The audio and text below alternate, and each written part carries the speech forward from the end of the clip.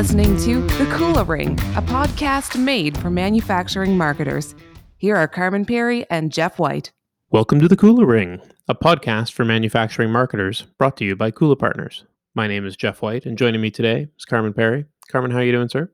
I'm doing well, Jeff. It's good to be chatting with you yet again on another fun-filled episode of The Cooler Ring. Yeah, no, I'm looking forward to this. I mean, we're always really interested in e-commerce, and our guest today is a veteran, so I'm stoked to hear his perspective. Yeah, I think nothing could be pretty much more on topic these days than e-com transformation in B2B. Certainly have been accelerated over the last a number of months, and I think a lot of people heading into it are really for the first, being exposed to e-com for the first time. So I'm excited to get some kind of, I guess, battle-tested advice from the trenches, as it were. And there's always things to learn about this. You can't find a bigger, hairier kind of project than an e-commerce project. If it's being born on the web. Yeah. So there's always there's a lot of warts and wrinkles to work through. Well, let's see if we can work through some of them. All right, sounds good. So joining us today is Chris Rice. Chris is the Director of E-commerce Sales and Marketing. Welcome to the Cooler Ring, Chris. Hey guys, good to be here. I'm excited to talk to you guys. This will be fun. Yeah, Chris, it's really good to have you on the show, and I really should just note that you have a long experience in manufacturing marketing, having led a number of kind of e-commerce business transformations over the years. So I'm really excited to have the benefit of your experience on the show today.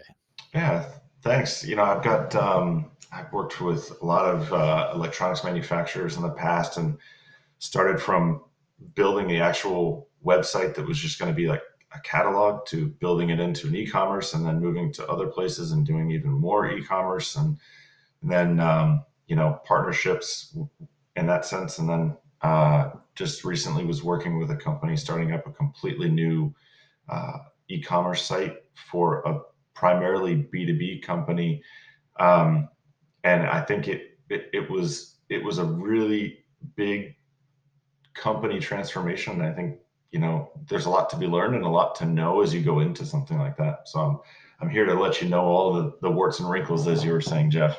We're going to peek around all of the dark corners, as it were. Good. I think we can find a lot of metaphors for this if we look. Yeah. You don't have to look too hard. I guess. Well, let's just right off the top. I mean, in some ways, I think we're just going to talk through a bit of your top 5 must-dos for getting e-com underway at a B2B company, and I feel that this is all being very much delivered with the benefit of hindsight. So in some ways, we could probably easily title it the top 5 things that I wish I knew when I started. But yeah, let's so I guess let's just go through them and speak through each one. So the first one that you mentioned to us in our pre-show dialogue was this requirement to really get logistics planning and warehousing teams in on the action and on the same page. Talk to me about exactly what you're speaking of there. Yeah, so this is one of the things I think people, when they hear the word e-commerce and they've not done it before, they think, well, okay, we can support that. It's not going to be that big of a deal. We already do truckloads of inventory going out, and we do all these other pieces, tracking, no problem, right? But then I think what needs to happen is you really need to have a really down to earth conversation, like bring them down to the ground level of what's going to be happening. And sometimes those people will be very shocked in terms of what you're asking them to do or asking them to transform. For instance, I was going through and for the first time doing a direct to consumer type of site on e-commerce with the company at first. And I said, so we need to have the ability to ship eaches. And they said, yeah, we already do eaches. And I was like, wait, I'd heard we didn't do eaches yet. And they're like, yeah, we ship, one case at a time. And I said, no. I mean like one individual piece out of the case at a time. And they all looked at me cross-eyed, thought I was insane. They're like, we can't do that. Our systems won't do that. Not going to happen. We can't order that way. We can't plan that way. We can't ship out that way.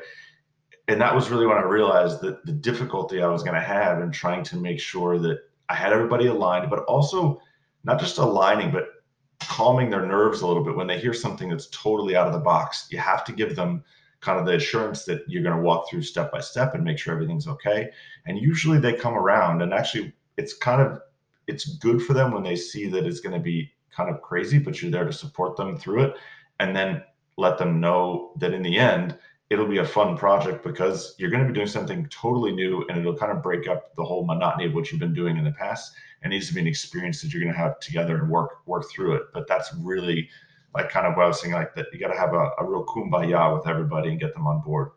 Man, it sounds like there's some secret sauce in the middle of that. How do you move those folks from saying we can't to we just haven't figured it out yet and get them on board? I mean, is it just as easy as having the conversation, or do you have any special tips along that path? I kind of came into it as I'm going to tear off the band-aid and tell them what I'm expecting, but then come back to, but we can do this, and I've done it before, and it's not as difficult, and I know there's ways to do it. We just have to we just have to work together through it. I think if you tell them you just want them to do it, that makes them nervous because they don't have any competency in it and they don't want to fail, right? Which nobody wants to fail. And so I think if you can, that's why I put in, in my notes, I have logistics planning and warehousing, because all of them need to know that they're all in it together. Otherwise, they're going to think they're on an island. So it was kind of bring them all together and have the conversation at once, kind of rip the band-aid off, but then also, talk to each people's, their responsibilities and their role in the process.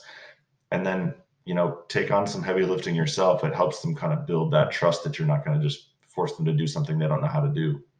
I can't help but think that this point is connected to your next one around seeking a really that one dedicated rock star, if you will, to be in charge of the e-com warehouse, inventory, pick and pack process. I guess, how did you go about finding that person, and tell me precisely what you had them in charge of? Sure. So when I was working, so one of my best partners in this transformation was our warehousing manager, who oversaw all the warehouses in the area where we were at, like all the Northeast corridor. Um, and he and I worked really hard. And I said, listen, I'm going to need somebody to run the warehouse from day one. It's going to be one person initially, just to kind of get things set up. Then you can start building a team off of that. But I need that one person that I can lean on really heavily. And what they need to do is they need to be able to organize the inventory. They need to protect the inventory, that'll lead me to another point later.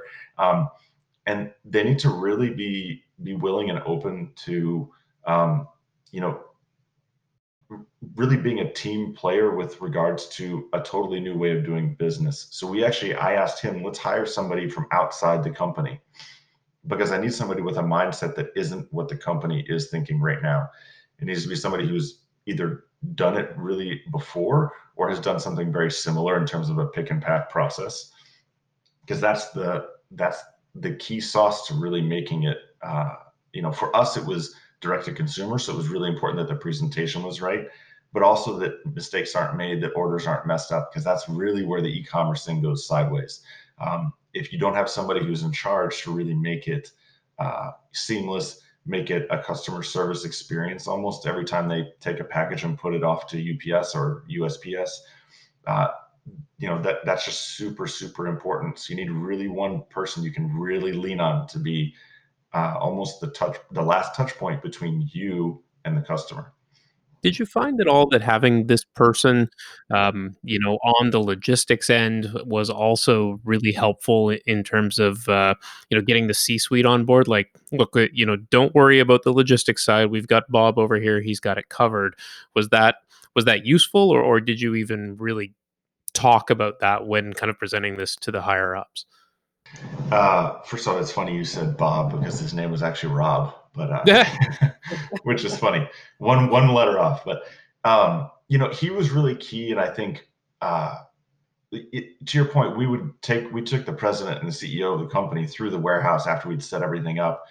And to have somebody who's got a really go-getter attitude, who's got a really, great demeanor and really willing to take on lots of things, but also not seem stressed out and not seem worried about things, it's really sets that person that's in charge at ease, knowing I think we've got somebody here who is going to be the last person to touch the product, and they're calm and relaxed and they can do this and they feel comfortable. That means that it's trickling down the right way. I think definitely a big factor in terms of trust and making sure it takes off the right way.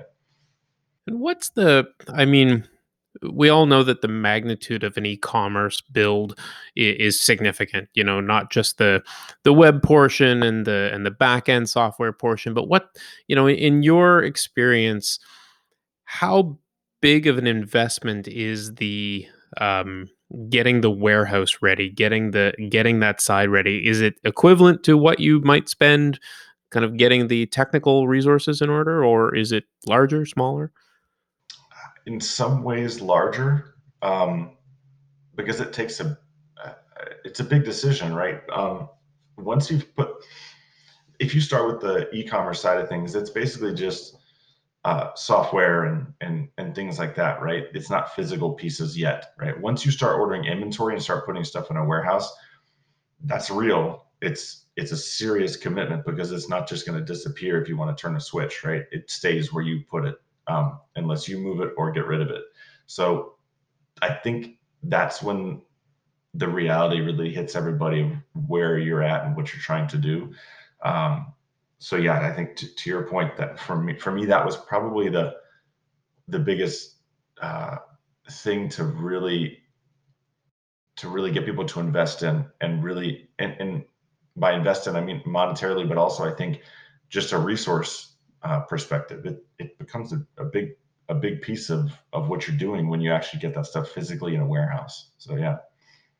I love the honesty in that statement. Just like, once you get this stuff, like once it's physically here, then you need to deal with it, and that's a commitment. I mean, it brought it home. It was very visual to me. So thank you for Yeah, that. I just, sure. in addition to that, you have to account for it, and you have to have the back end processing associated with the e-commerce environment that you've deployed. And one of your big pieces of advice here is that you kind of have to have that 100% connected out from the onset. And, Mm. I guess now, is that a bit of a once bitten, twice shy, and having tried to stage that type of deployment, or I guess what informs that? Yes, that is definitely a burned, once, not going to get burned again kind of situation. Um, it was, going in, I had to make some concessions. When that first line I was talking about, logistics planning, warehousing, and even IT, I would include in some of those aspects as well. IT was like, look, we're not spending the resources to put together our entire ERP connected to your website. It's too much resource, it's too expensive, and it's too complicated. Um, and so I said, well, okay, we'll do it in a manual process, kind of push things around. And then we started doing some data feeds, and the amount of hours that I spent trying to reconcile inventory, sales, promotions, sales tax, shipping costs, like sales of actual shipping from customers. It was mind-boggling. And I can just say the best thing you should do is push to get everything connected 100%. If you're a larger company, requires that you have an ERP system in place to transmit sales information, inventory information, get it all connected at one time. Do whatever you can to do that before you launch the site, because if you don't, you're going to run into so many reconciliation problems with finance,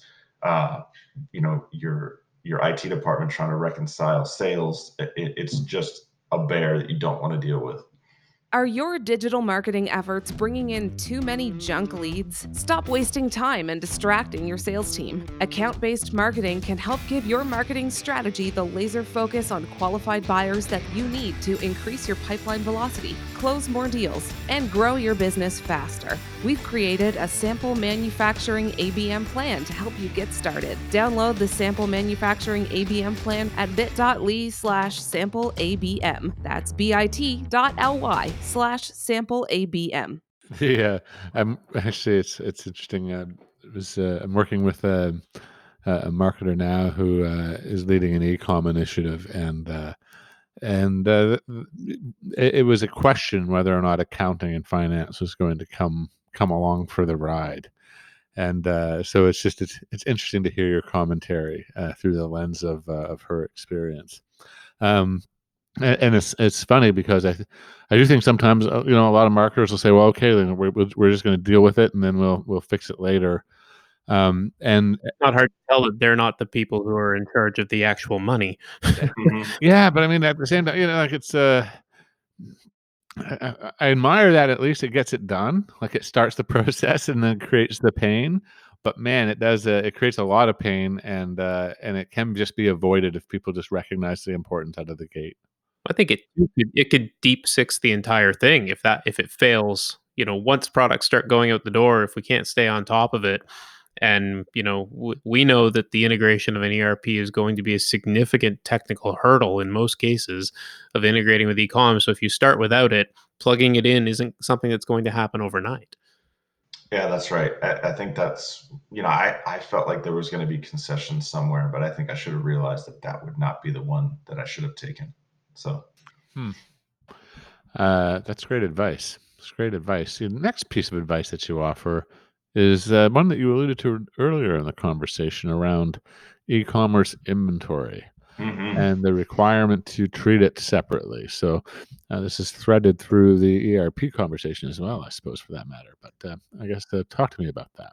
yeah. So this is a piece. So a lot of times when you're going to start an e-commerce site, obviously you're going to take inventory from regular, sales, either direct to your to let's say a larger corporation that you're selling to. If you're doing B2B sales, whatever it is, you need to kind of quarantine off. That's kind of bad use of terms right now, but you need to section off your e-commerce inventory and leave it alone and not let anyone touch it. And this was actually one where I had been bitten in a previous situation and decided that I was going to do you know hell or high water, I needed to save this inventory, not let anyone touch it. And so I really took the inventory in, guarded it, and literally would not let anyone take it. The ERP system didn't even recognize it. I told them we're not going to show it as anything that they can touch. I made it. I made IT basically say when the inventory goes into this virtual warehouse for e-commerce, no one can touch it unless they've gotten approval from one of us on the e-commerce team, because I felt like it's so important. A lot of times they're very short-sighted in the view of the inventory, because e-commerce is a totally different way of selling. It's small pieces at a time, and if you're selling, you're sending out huge truckloads, maybe 3-4 truckloads of goods to a customer, and you're like, well, I got about 6 or 7 pallets that are sitting in that e-commerce warehouse. I'll just take it. They're not using it. They've had it there for like 2 months, 3 months. Forget it. I'll take it. But if they do that, they don't realize that basically e-commerce is like one of their customers, um, and you have to think of yourself as the end customer, just like they're thinking of the person they're shipping their 4 truckloads to as their end customer. I don't know if that makes sense in how I explained it, but I think it's super important to try to change that mindset and just hold your inventory. Well, and it recognizes, of course, the importance of having inventory as part of that customer experience that you're trying to create. Getting a Mhm. B2B organization to think about it through from that side. I guess would maybe be a muscle they haven't flexed. Right, right. And I think that's the part, is that they're not used to seeing inventory sit in their warehouse for maybe 3, 4, 5 months and dwindling down little piece by little piece. They just want to get rid of the whole lot at one time and then shift in a whole another point. Well, that has to be it certainly is a mindset shift, and it means also establishing probably very different KPIs on what success looks like in terms of volume of sales and number of shipments and all of those kinds of things.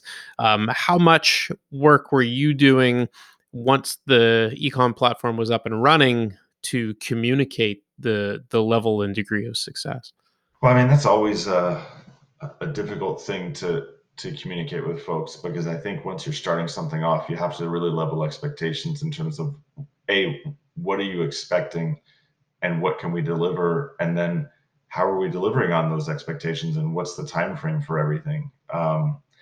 It can be sometimes you know difficult conversations, um, to say, hey, we the person you're speaking to, the president, whoever it is, we had these expectations that you said we were going to meet, um, and you have to really level set them, what those timeframes are, and what to expect with it. So I think it's also your fifth point about this is kind of turning it in the other direction and looking, outward and customer facing, and you're suggesting that you need to have a really great customer service rep, and I'm assuming that this is entirely so that you can get good reviews, get all of the things that you need in order to be successful in e-commerce.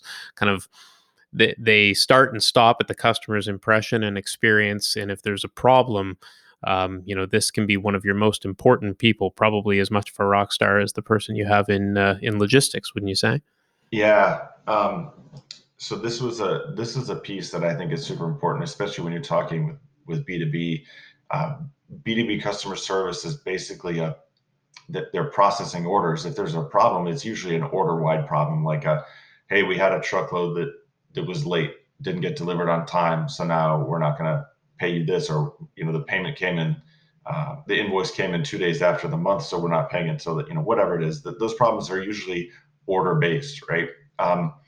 Customer service with an e-commerce site is usually, it's a product, it's product information, it's really knowing the product, it's really understanding like how to describe uh, you know the uses of the product. Even if you're talking a B2B situation, you need that customer service rep to be more uh, friendly and knowledgeable in terms of the product, but also be able to then have different conversations than normal customer service for like truckloads of product. Somebody who can just sit down and have a conversation with somebody and talk them through why they should purchase these products, and what the product offering, why it's better, why it's good, how it can fit their needs. I think that's really important. It's interesting to think that the kind of the type of service that's being delivered and the types of problems they're addressing are just fundamentally different. So you can't just hand over this new B2C customer service experience management over to the folks that do it on the B2B side, because they just don't think about those things in the same way. I love that description of order wide problems versus product based information problems. Yeah. Well, I mean, a lot of times a B2B company has a whole sales force that's interacting with their customers, who are the buyers, right? The buyers that are purchasing the product. But when it comes to e-commerce, you're talking directly to that buyer. So your customer service rep needs to be almost trained as like a sales person, almost, to talk them through the product, to understand the product and kind of the benefits of the product, and even cross sell them, or show them, hey, you know what, that product you're asking for, it's good, but we have a better one. And maybe it's cheaper, or maybe it's just easier to use in your situation. Let's talk over that product. It really has to be a different type of customer service rep than you're probably going to have in a regular B2B type of situation. Did you find that you needed to pull them from a different place? Like maybe they're not just coming from, your account managers and BDRs, but you're actually hiring specifically for that role? If you can do that, that's ideal. Absolutely. That was another piece that we didn't push on too hard, that I think in hindsight would have wanted to push on harder. That's fantastic perspective, and Chris, I just thank you so much for sharing your experience today. I love that we've just had a fairly extensive conversation about must dos in creating an e-com environment, and none of them had to do with the actual digital side of it really at all. Like we didn't talk once about building the site, which for guys that talk a lot about building websites. It's kind of refreshing. Well, we can do that again another time. I'm more than happy to. That's a whole nother story. Yeah, we may just take you up on that. Well, thanks so much for joining the Cool Ring today. It's been a pleasure. Yeah, Carmen, Jeff, thanks for having me. It was great. Thank you. Thank you. Thanks for listening to The Cooler Ring with Carmen Perry and Jeff White. Don't miss a single manufacturing marketing insight. Subscribe now at KulaPartners.com/The Cooler Ring. That's KULAPartners.com/The Cooler Ring.